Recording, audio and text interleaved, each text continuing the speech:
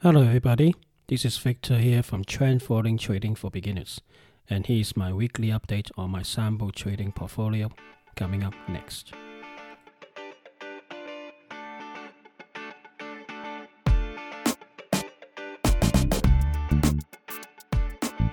Hello, everybody. Welcome to another week of my podcast. This week, just like last week, not much happening on Dow Jones, but once again, Dow Jones has been trying to break above the 30,000 mark, and finally did it on Friday, and stay above that 200 points or so, just above 30,000, so to about 30,200 area. So it's not too bad. But the thing is, like I said last week, it's just I do smell a fish. Something naughty, something bad's happening. The pandemic's running around, especially in America, and with the COVID-19 sort of being detected, or making new highs on a daily basis, more and more people dying, and we still have, the Dow Jones, go about 30,000, with a lot of places talking about temporary lockdown.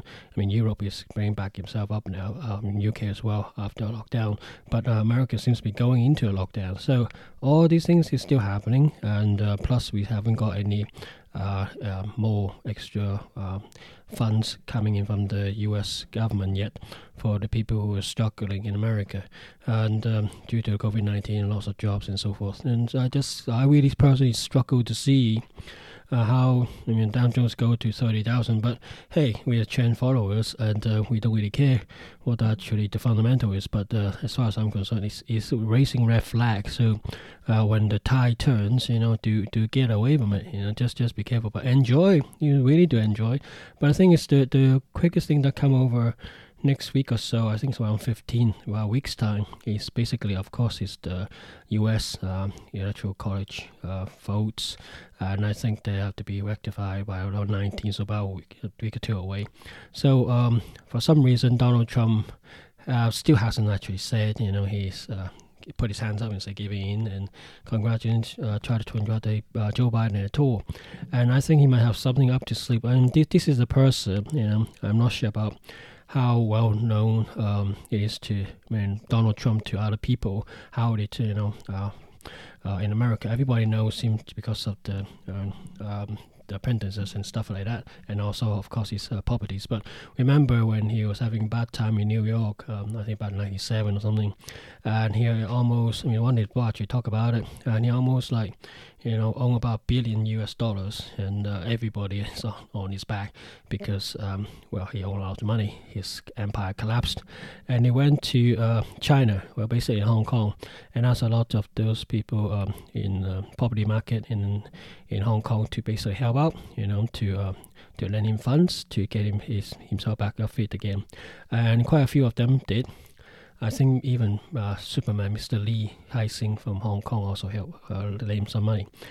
Basically, just those big property tycoons in Hong Kong help him. But then after a while, those guys got into some sort of argument with Donald Trump, and Donald Trump basically just shoot their asses off, And then, I think the other side, the Chinese suing them off or something because Donald Trump just reneged or some other thing. But basically, there was some legal spat.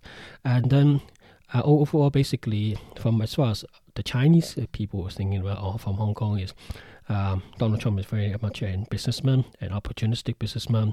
When he needs to, ask for help, he will go and ask for help. But when it's time to return the favor, he probably just stamp on you, that kind of thing. So in Hong Kong, people are not really, especially the business tycoon, the property tycoons are not very happy with how Donald Trump treats some of the people in Hong Kong in the property market there. But this basically shows how, to me anyway, how Donald Trump, you may call him President Donald Trump, but as far as I'm concerned, he's a businessman, a person who basically just use every means in his disposal to try to get what he wants and try to get himself back up to feet, whatever.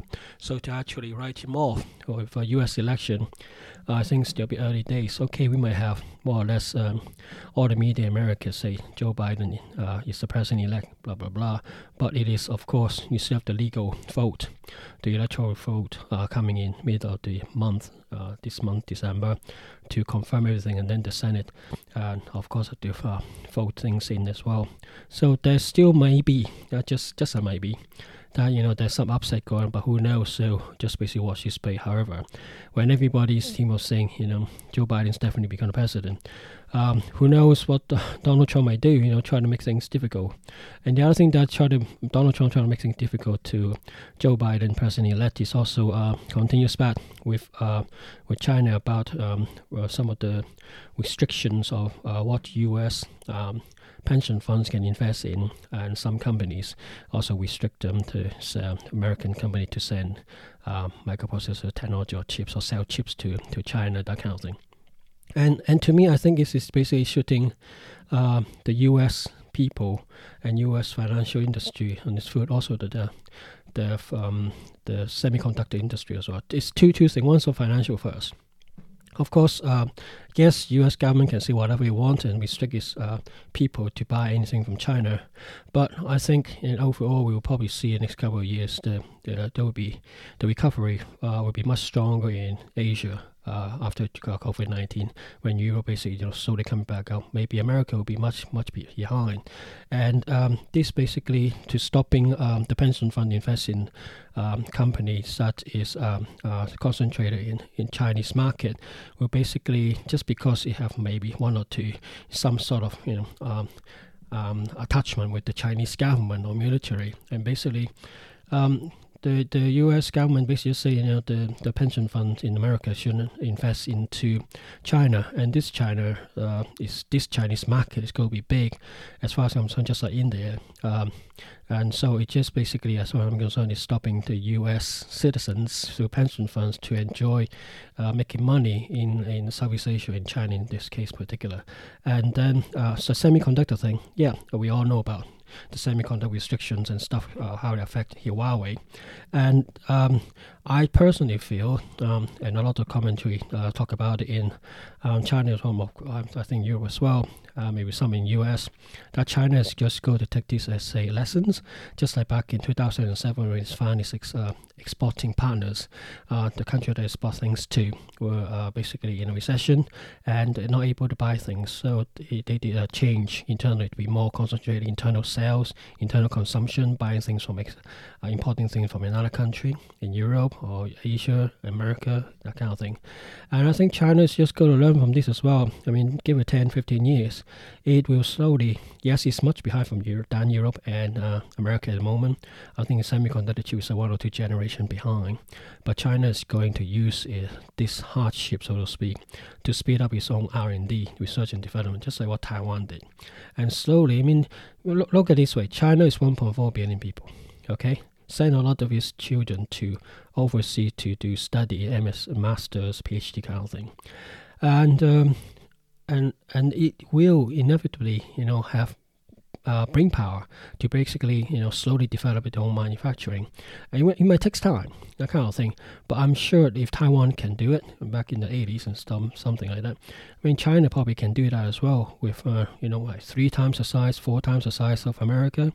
Okay, America have been much further ahead of intellectual properties, innovations and as well as R&D, that kind of thing.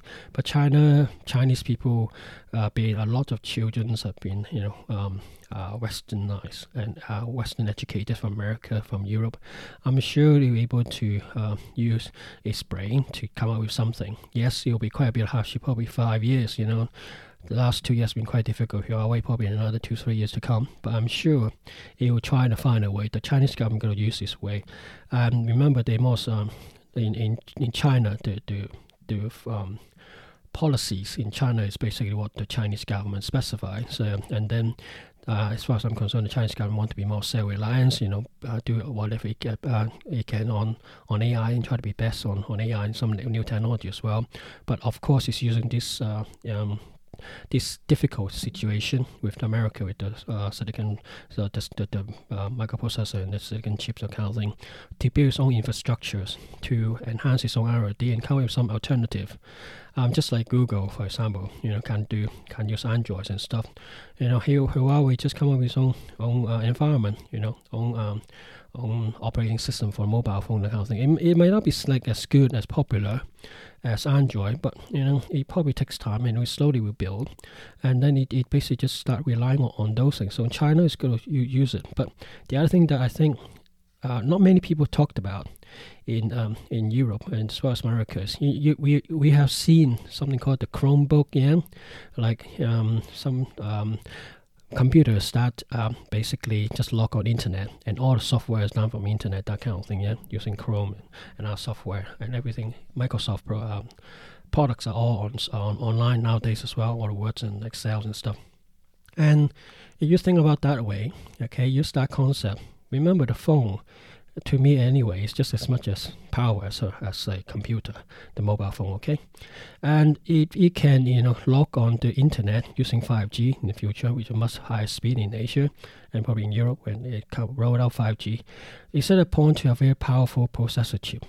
No, probably won't. You probably need more faster speed of internet to be able to download things from cloud. And then software from clouds and storage from clouds and everything else on the cloud. So you become the handset may become less of actually storing things on the mobile phone itself, taking pictures and store straight to the cloud, that kind of thing. And therefore, all it needs basically is very high speed of taking a picture and process it and just dump it to the internet and just upload it very quickly. It doesn't need much of too much processing power, maybe, to talk about on the handset to use different things as much as reading the disk, kind of thing, much more. So overall, I think there may be a market that China is talking in there already, moving the mobile phone to be more like a Chromebook type of thing, just everything on the cloud. It doesn't have to download anything. You just have to set things up on the internet, and you can just use your phone for whatever Androids or whatever systems that you want to, apps that you want, and just people can use that. Using that type of phone, we've seen it before ourselves with Chromebook. It's much cheaper than the normal MacBook and Windows book, laptop computer kind of thing, because it doesn't need all this extra processing power and everything else. All it needs a very, very fast internet connection, which 5G can provide. And as far as I'm concerned, if China's been pushed, I think definitely since it's in the media talking about it, I'm sure the Chinese government is always always talking about it and try to do something on that front. If that's the case, the demand for microprocessor chip two front, China may try to create its own microprocessor chip and capabilities. It may be lagging behind, but it will try to do something. So you're less reliant on America or in Europe. But also, if this Chromebook style of mobile phone happens and it's widely used in China, given you have 1.4 billion people there, let's have them using those kind of phone, that means demand for using microprocessor chips for this phone will be much lower, because you don't need so much high power microprocessor to work the phone with, and China's already able to do those kind of things. But of course, it's not the very top latest technologies, like I said before, 2 maybe even 3 generations behind than Intel, that kind of thing, or in Europe. And so, but we're using a lower grade of technology, so to speak, but plus with the Chromebook idea on the mobile phone, they basically, the consumption of internet of the mobile chip or microprocessor for mobile phone will be much, much lower. And so we just basically have to wait and see. But as far as I'm concerned, China doing this, or through Donald Trump, stopping China getting things, yes, in one way or another, is stopping them, maybe IP theft and kind of thing, but China is not. It's not just going to stop there and just cry and just say, not fair, and not do anything. They will go and do something and internally just expand, just like what they've done with 5G. When everybody talking about 3G, 4G, 4.5G, China is already much, much further. Now it's talking about 6G, testing 6G now. And people, Europe now, just thinking about 5G when Huawei is much, much further than anybody else, as far as I'm concerned, for 5G technology. And so I think this overall, technology-wise, China is just will continue this 2025 view to be more on AI, but also on microprocessor chip as well, as far as I'm concerned, because it's been pushed, and China is going to use this hardship, so to speak, from America and try to push itself to be better. So this is why a bit in China, I'm not sure anybody actually listened to it in the Chinese news. Some Chinese as well as a Chinese company, on news media anyway, say Donald Trump is really help. It's not making America first. It's making China first because it's used through hardship, making America first, stopping Chinese to get things from China or from Europe or from America. In this case, forcing China to be more self-efficient, self-reliant, and self-built, standing on 2 feet, and basically just help them to build up things. So there's talks of China basically is getting quite a good deal out of Donald Trump's American first kind of activity. The other thing that's worth mentioning about, of course, is the Chinese media through its foreign ministry, sent out some pictures to say Australian soldiers killing people, killing a child, or something with a gun on his head, that kind of thing. And the Australian government, the Prime Minister, got very angry with China and asking China to say sorry, that kind of thing. But the West can actually make any fun and put things together in some news like that to say how China, how bad it is treating its own people, treating Muslims, that kind of thing.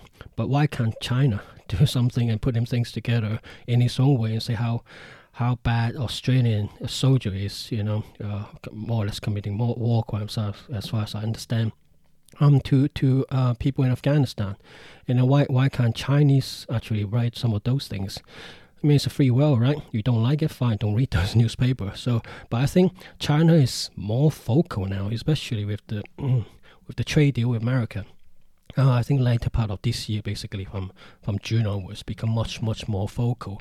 And Australia, following what US say, about the 5Gs, about the coronavirus, is basically hurting Chinese pride. And China basically say, okay, if that's what you do. In Asia, China is the big boy. You want to push me and give me no face, and I try to push you back. And China basically just push and do all sorts of things now, by very much more focus. And Australia is basically getting hurt. And overall, there's another thing as well. I think this week there was talks about in America, there's something called CDC. They've done some testing about coronavirus and find out the origin of it, or some internal studies. And this time they actually do some study of from Red Cross for blood collection since December or something to early January. And they actually found there's some contaminants in some of those blood donations, but not really contaminants, but some markers that actually show some of the people who donated blood in America actually have some sort of reaction with COVID-19 before even it was first announced in China. Basically, that raised some of a red flag to say the COVID-19 may be in America much earlier than what it was first initially detected in China. And the thing is, I read this news. Basically, initially heard it in Hong Kong, and I tried to do some digging on Google and stuff. But also in UK, they said about it as well. But it's not on BBC News, unfortunately. I don't know why, but it's on some of the UK newspaper, and I haven't heard much of it in American news media either. But there's something called Daily Mail in UK. Somehow think the detection of this coronavirus agent or positive marker in America basically points to, you got it, China cover-ups. You have noticed all along, and the first case actually, it's to tell the world that if they detect something bad is in January, it's supposed to be much earlier on, even much earlier than that Chinese doctor caught the virus and died and make a video and actually got on BBC News kind of thing. And personally, I just feel this very biased in news media. Everybody, for some reason, just point fingers to China. I mean, could it be like it could be of America itself? Remember, China, as much as US and UK, people do travel around. It's a metropolitan country. There's a lot of foreigners in China as well as Chinese in Asia, in Europe, as in America.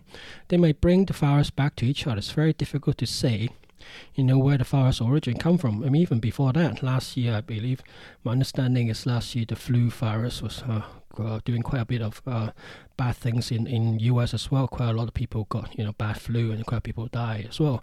Couldn't it be some of those flu actually from China, from Hong Kong, from US, and actually some of those people then travel to China, and then mix with the Chinese people, and remember China's very hot. Maybe the virus mutated, and some of those maybe all went to Italy or Europe as well and mutated that way. I mean, it could be be coming from America as well.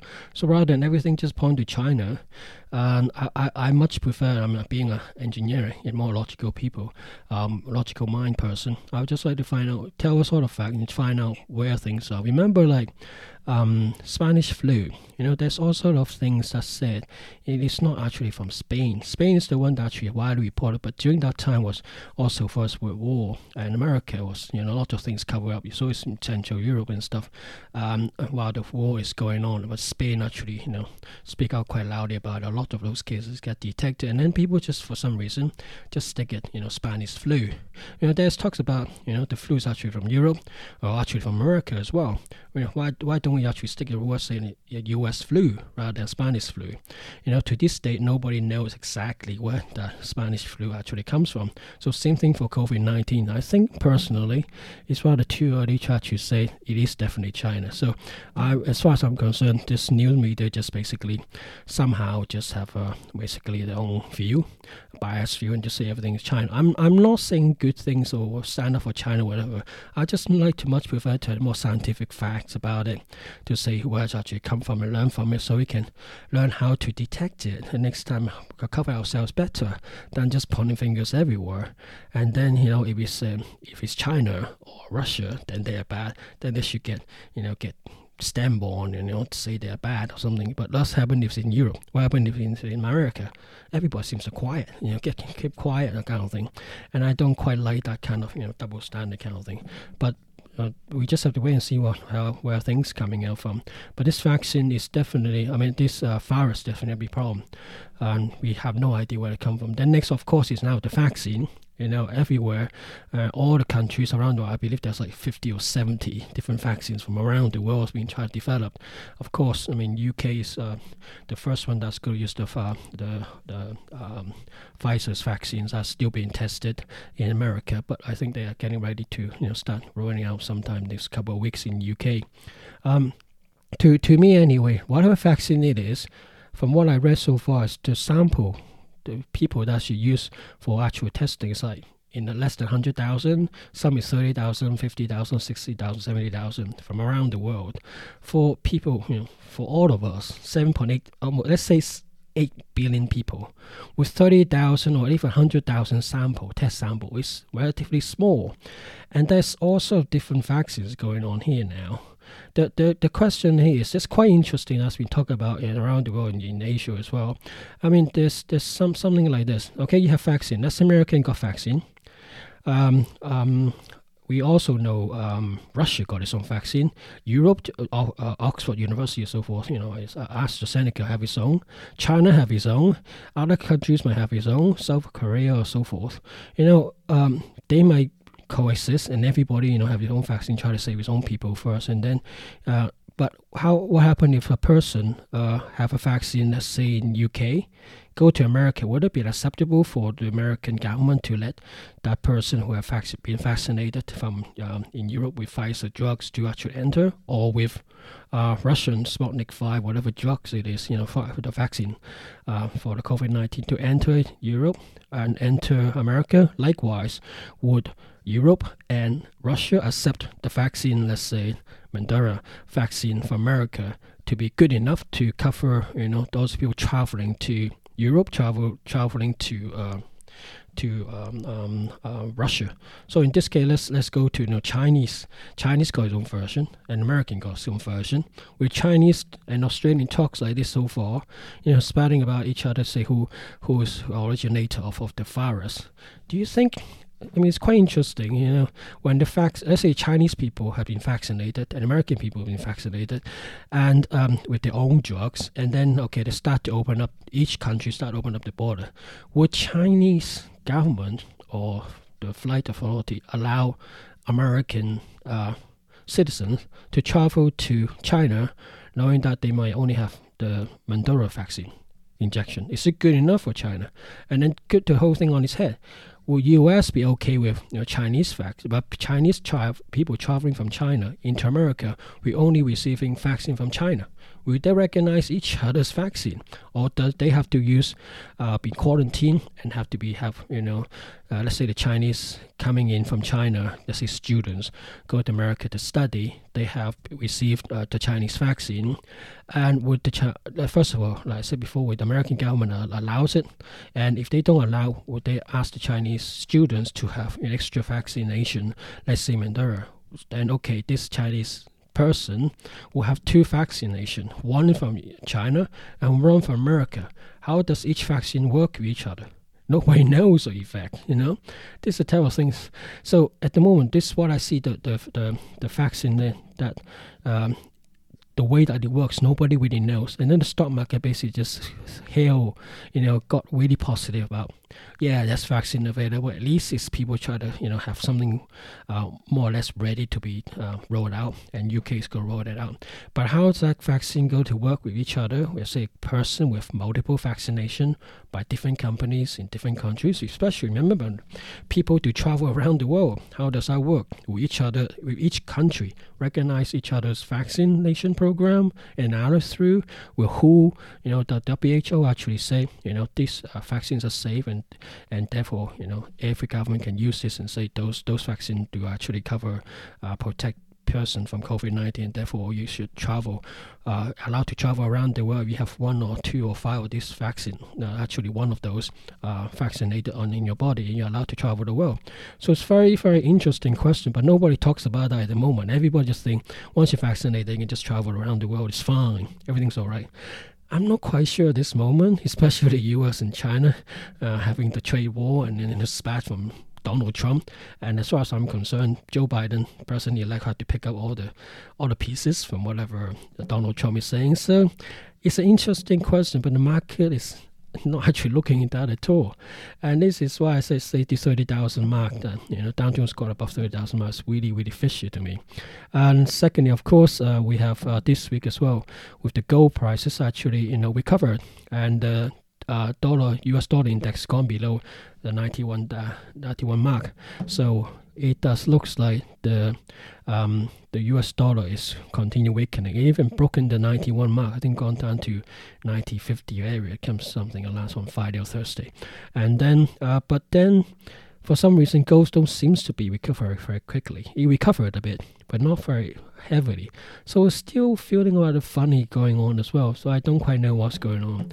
But we just have to be careful. And overall, we also have in UK here now, we have the Brexit talks more or less are broken down, try to restart again. We only have like 3.5 weeks to go before December. How does that work with the UK economy and also the European economy? What does that mean to the British pound and the euro? I have no idea. Just got to be quite difficult to gauge. So all these things are actually going on, and who knows what will happen next. So it's still got a lot of unknowns. But obviously, we probably have heard about this. Bulls go up the stairs and bears jump out the window. But when bulls go up the stairs, always against a wall of worries. So it sort of fit the bills that there's so many worries and unknowns out there, and the bull market is still going up, continue to go up. But at the end of the day, I do believe what Warren Buffett said. At the end of the day, the stock market is a weighing machine. It's no longer at the moment. It's a voting machine. Short-termism, people's emotion and vote how the market should go. But then next, when people see a company are not making a lot of money with very sky-high stock market valuation, a lot of PE ratio, that kind of thing, very high PE ratio, what does that mean? People might, stop investing as much, that kind of thing. Then who knows what might happen. But at the end of the day, this at the moment, to me anyway, this rally is just very much emotional driven, also year-end driven as well. Last week, as I already talked about, end of November, early December, they discussed a lot of people doing calculation, especially all these financial companies for year-end audits, that kind of thing, and calculating bonuses and stuff. And even in pandemic, I think all of the indices in America have gone to make new high. So I'm sure they have to make a lot of money. But yeah, in the middle of the year, March and April, the market tanked like a lot. But then recover a lot now as well, and then some. So this year being a U.S. presidency election year seems to have helped a lot. But the other thing that's also there's two more things I want to say before going to my weekly podcast update. One is not sure if anybody actually played PS5, PlayStation 5. Apparently, it came out in middle of November, but the distribution of it around the world is quite scattering around. And in UK, it's not many people actually able to buy them because it just basically ran out of stock very quickly. And recent news is some people actually got some of those and sell on eBay for 10 grand. You got it, £10,000 for one machine. The latest, the one with the drive is £455. Let's say £500, but people try to sell on eBay. Some of it for between £8,000 to £1,000. But one listing on eBay actually try to sell for 10 grand. It's just gone bananas. It's just really bad. Secondly, the things that I think I did talk something like this before. I mean, at the moment, last week, we heard this company called Arcadia. Basically, it's a very big clothing shop in UK. It's basically called administration. Basically, for America, it's more like Chapter 14 kind of thing, and try to find a buyer. And it's affecting about 13,000 jobs. And back in April, another big company called Debenham is basically a big shopping company for selling all sorts of things in the shop, and it's also going administration, and none for Chapter 14 kind of things, and it's affecting like 10,000 people, 10,000 jobs, and this basically type of things that we see like a lot of big companies are closing stores. In this case in UK. Because not many people actually go to the shop and go to buy things because of the lockdown. People also being forced to go online, and there's inevitably, because not enough sales being made on the shop front, people also buy more, being pushed to buy more from online. The brick and mortar, the normal shop on the shop front on the high street, getting attracting less and less client, so they cannot even keep the existing shops open. And also that affects their business, and then they have to go into Chapter 14, go to the voluntary in voluntary insolvency, that kind of thing. Try to find separate buyer, that kind of thing, and it's going to affect people's job, all those people who have a job. They also have more or less most likely to have pension or some sort of car loan or student loans. What does that mean to council tax, to paying taxes and paying gas, water, electricity bills for the houses and putting food on the table. And it's just basically affecting a lot of things. So at the moment, all this stuff is not even talked about yet. It's got to come out next couple of years, probably next year already. It's shown quite a bit in America already here, and as well as in UK. So basically I see next year we see a lot more of those, big company collapses, traditional company collapses, not just in US but around the world. In this case, the more I'm talking about is in UK, and then obviously that will affect the housing prices, because also rentals, because people cannot rent those places because they lost their job. And then of course what happened to local government, the government, basically the local council as well, relying on the tax that coming in from those businesses, and also tax on the contribution from the employment, people's paycheck, that kind of thing. The government's really stuck in UK on this one, and it's going to be much worse as far as I'm concerned. Next couple of years show a lot more of this, and US will have a lot of that. So is Europe. So around the world, we have a lot more things going to happen, and this is one of the main reasons why I totally believe why I prefer going away from the banking environment. Basically, just go away from banks, selling all the bank shares, that kind of things, and actually going to something else, because he actually sees that happening, and it's basically something that need to watch out for. Okay, so without further ado, next is my review of my portfolio coming up. Okay, first of the bat is Apple. Short term is a buy, medium term is neutral, long term is buy, same as last week, so nothing changed here. Amazon, short term is a sell, medium is neutral, long term is now changed to neutral from buy last week, so slightly changes here. There's some fluctuation for Amazon. It's strange on this one, if the Dow Jones is up, to 30,200, and Amazon basically, is doing a bit sideways, sell on the short term like last week, and medium terms and long term now is neutral as well. So that sort of gives us a little bit of warning bell, but we just have to wait and see. Next is Australian dollar against US dollar, buy across the board like last week. This week I think Australian dollars have gone to like 0.74 or 74 against US dollar, and which is very good as far as I'm concerned, but also reflection on reflection. This is because of the US dollar index actually gone below 91 now, I think on Friday, and it gone to like 90.8 or something. And so 91 mark has been broken. There is speculation that possibly go down to the US dollar index might down to back into the 80s mark. There's still, 10 cents to go or something like that. So 10 big points to go. So we just have to wait and see, but I don't think it'll be, a straight line. But it's likely what happened is like back in the 97, 98 kind of thing, when the Asian countries money, basically their currency's gone up so much, and essentially American dollars was basically weakened, that kind of thing, and it causes issues. And there may be some crisis brewing over there, but you just have to wait and see that. I mean, for example, in Australian dollars against US dollar, that means Australian is getting dollars is stronger, so Australian stuff is more expensive to export, and that means to other countries. Now, in comparison, US dollar against Chinese yuan, Chinese dollar is also weakening. Basically, it takes more US dollars to buy the Chinese dollar. And so what does that mean? Though basically both are saying US dollar is weakening. But for Australian dollar against the Chinese dollar, we just have to wait and see how that cross play out. I don't track that, but it'd be useful to have a look, because if Australian export things to China and it's costing more, irrespective of current climate between Australia spat with China, what the retaliation from Chinese government is. And Australia still sell a lot of things into China as well at the moment. So we just have to see how that play out.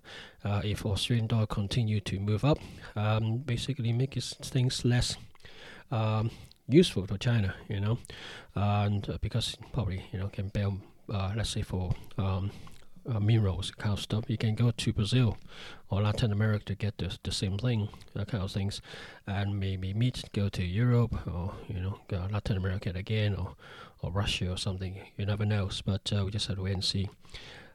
Next is Brent crude oil, and then WTI crude oil. Basically for these two, it's buy across the board, short term, medium term, and long term. A buy for both Brent crude and WTI crude oil, US crude.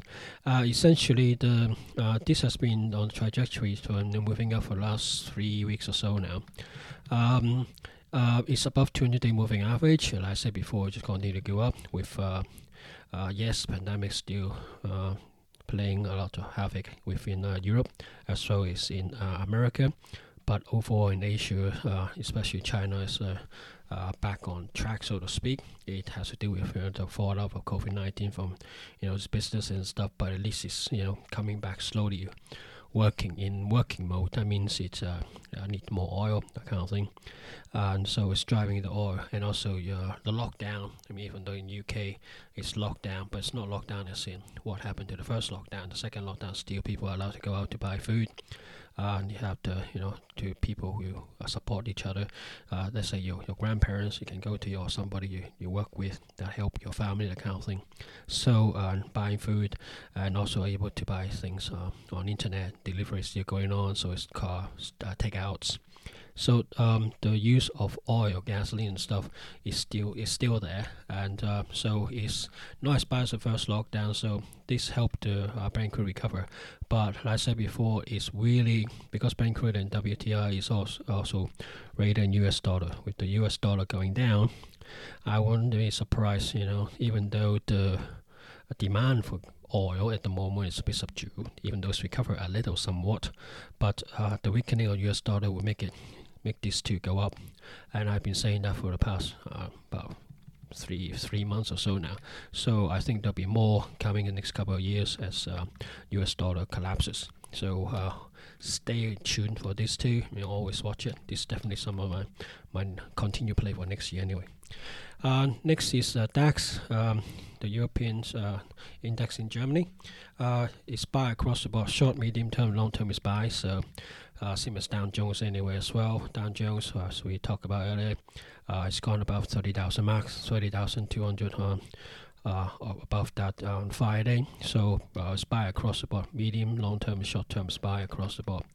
And FTSE 100 as well, again, same as last week, and it's buy across the board as well. So short term, medium term, long term is buy. So from these three indexes, DAX in Europe, Dow Jones in US, and FTSE 100 in UK is buy across the board, and it's likewise for other indices as well, which I'm talking about next. And overall, we just have to wait and see. But how long will this bull case last? I don't know. Essentially, from the hiccup from before the election, U.S. election, and sudden downturn because worried about COVID-19. We still have the COVID-19, but the election is gone because COVID-19, more or less done and dusted. COVID-19 is getting worse in Europe, as even more so in America and India. But the Dow Jones gone up. So I don't know what's going on. 1 minute is worried about the COVID-19. The worry is still that it's got worse with the Thanksgiving, Christmas coming, and New Year. All this going to makes people a bit more, go out a bit more. Lockdown in UK has just stopped. Coming out from lockdown, so part of the US is going to lockdown temporarily or something in California, I heard.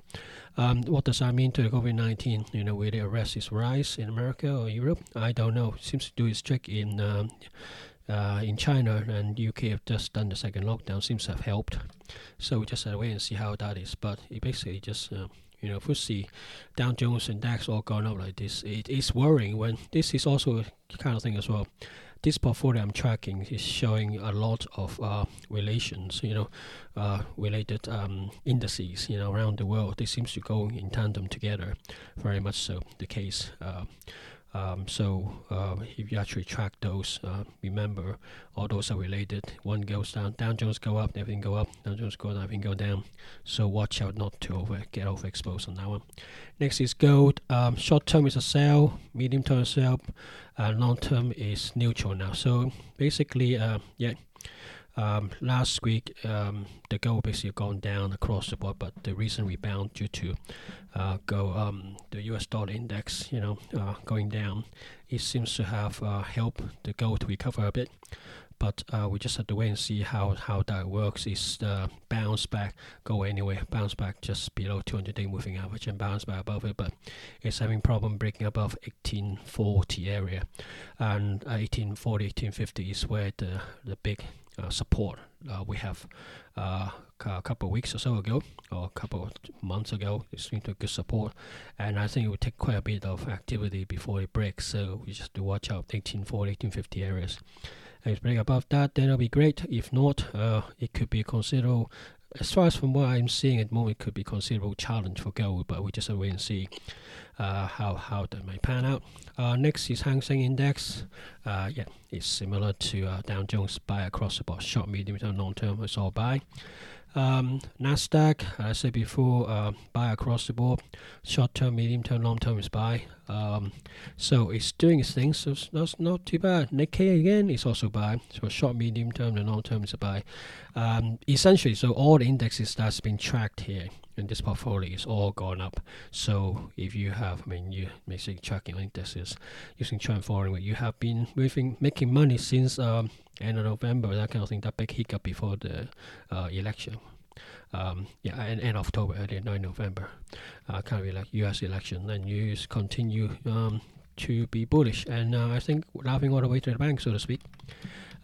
Next is silver, similar to gold.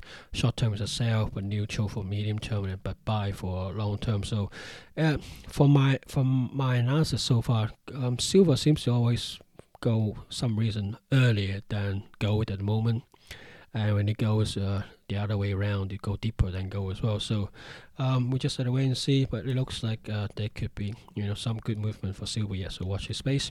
Next is US dollar against Chinese dollar yuan. Sell across the board. Sell short term, medium term, long term. That means Chinese dollar is strengthening and US dollar is weakening. Next is US dollar against Japanese yen. No, the same thing here, same as last week. Short term, medium term, long term is also a sell. That means US dollar is weakening, Japanese yen is moving up.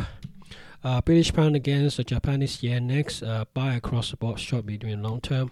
Same as British pound against US dollars, buy across the board. So essentially, even though with Brexit coming, possible a hard exit without much agreement, British pound seems to be all going up. Yes, it helps a bit by the US dollar weaknesses, but against Japanese yen, it looks like British pound is also very, strong at the moment.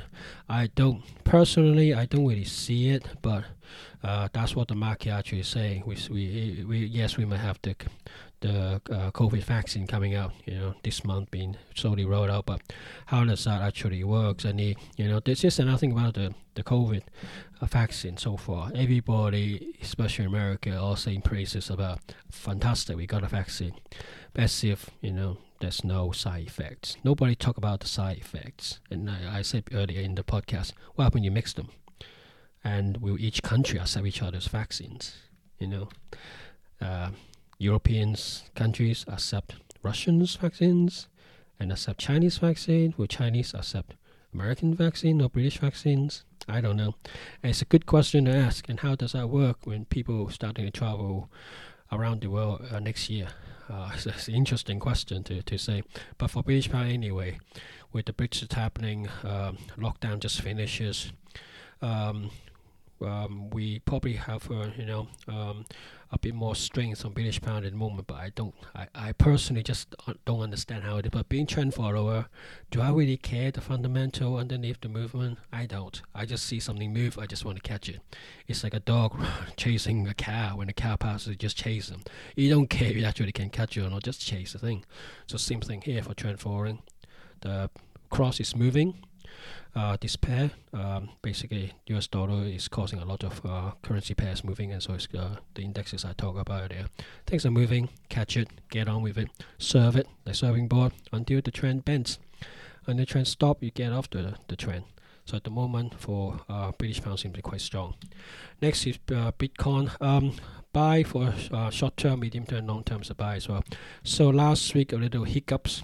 Once it reached near to 20,000 mark, it come back down very quickly for 1,000 or 1,500 within a day or two, and then it's now shooting back up again. Now once again challenging the 20,000 mark. We just had to wait and see. But this time, as I like last time, a few years, about 5 years ago back, when it reached 19,000 plus, it was all retail investor. Now this time it's more institution, big boys actually doing this. And so we just had to wait and see how things are. It's quite a bit different, but I don't think the top is in yet, because the top always only come in when the retail investor gone in and gone mad about it, like last time when they gone 20,000. So it could be just a temporary top, but who knows? We just have to wait and see. But it's interesting to keep track of it. Next is iShare 20 TLT, the ETF, basically tracking the bonds, US bond selling. Basically short term is sell, medium term neutral, long term is a sell as well. So no doubt, no surprises here. It's probably gone back a bit normal now with the Dow Jones indices going up so much. Yes, the TLT basically gone to reverse in sell mode. Next is Tesla, buy across the board, even though I don't really agree. It basically going to join S&P S&P 500 and then just jump from 500 or 480 to 500, now 580, 560 area. It's gone up like $100, within days, just because it's going S&P 500. I don't quite know. Tesla is selling things. Is producing its products, but I personally feel a bit too high at the moment. But bearing in mind this, I think I said it before in my episode, this wall of money for America, also from around the world. America is not the only country printing. Okay, so is UK, so is Europe, so is Japan as well, that kind of thing. And so this war of money had to go somewhere, and economy is bad, so properties depends on people still have a job or not, and so natural thing just go to the stock, also commodities. So we probably might see next year, the share just continue to move up because this war on money, but also commodities move up simply because US dollars, just so much US dollars out there. It's weakening US dollars. And what does that mean? I mean, it's a bit like, to me anyway, this is a warning bell to me. This is what we saw back in 2007, 2008. The market is not good, okay, and then everybody powering into the bond, US bond. And then we have the collapse of US dollars. Okay, that also happens straight after that, like a couple of years later, after 2007, 2008. And that sort of basically what means is people join in buying the US dollar bonds, that kind of thing. So lend money to the American company and also the American government, and then the US dollar collapses. That means when the US government or US company pay back those loans, these bonds are the basic IOU loans, be much cheaper because US dollar is stronger than, in a way that kind of thing. So this is not, I'm not quite sure how that might going to affect us this time as well. So we just have to wait and see later on, with the collapse of the US dollars, basically making everybody just losing money and then come back out strong later on. So could it be a repeat of 2007 debacle, 2008, 2009? We basically see America printing too much money, too much US dollars collapses, and then which basically causes the implosion of the bond market, and then when the US dollar coming back up again, everybody basically just pay American company or pay the bills for American government and the company to for the 2007 2008 debacle. We just have to wait and see how that goes. Okay, next is Australian dollar, the last one. It's what Australian indices. It's basically this is the only one index so far that I'm tracking. The short term is showing a sell from last week. So everybody else is buy across the board. So Australia basically is showing its little case. It could be because it's Australian's bad with China, but also could be a first sign of showing the US dollar is weakening, and Australia is primarily exporting led economy, and actually seeing its own Australian dollars getting rather strong. It's 94 against the US dollar, 94 cents I think, 0.74, and it's quite strong. So what does that mean? Make it stuff less competitive, and we just have to see how it goes. I mean, the China spat, well, Australia is not. It's not very good either, so maybe something to watch out for, maybe just a false signal, but at least this week, short term, the Australian indices is showing a bit of weakness. So basically that's the end of the podcast this week, and I speak to you next week. Bye for now.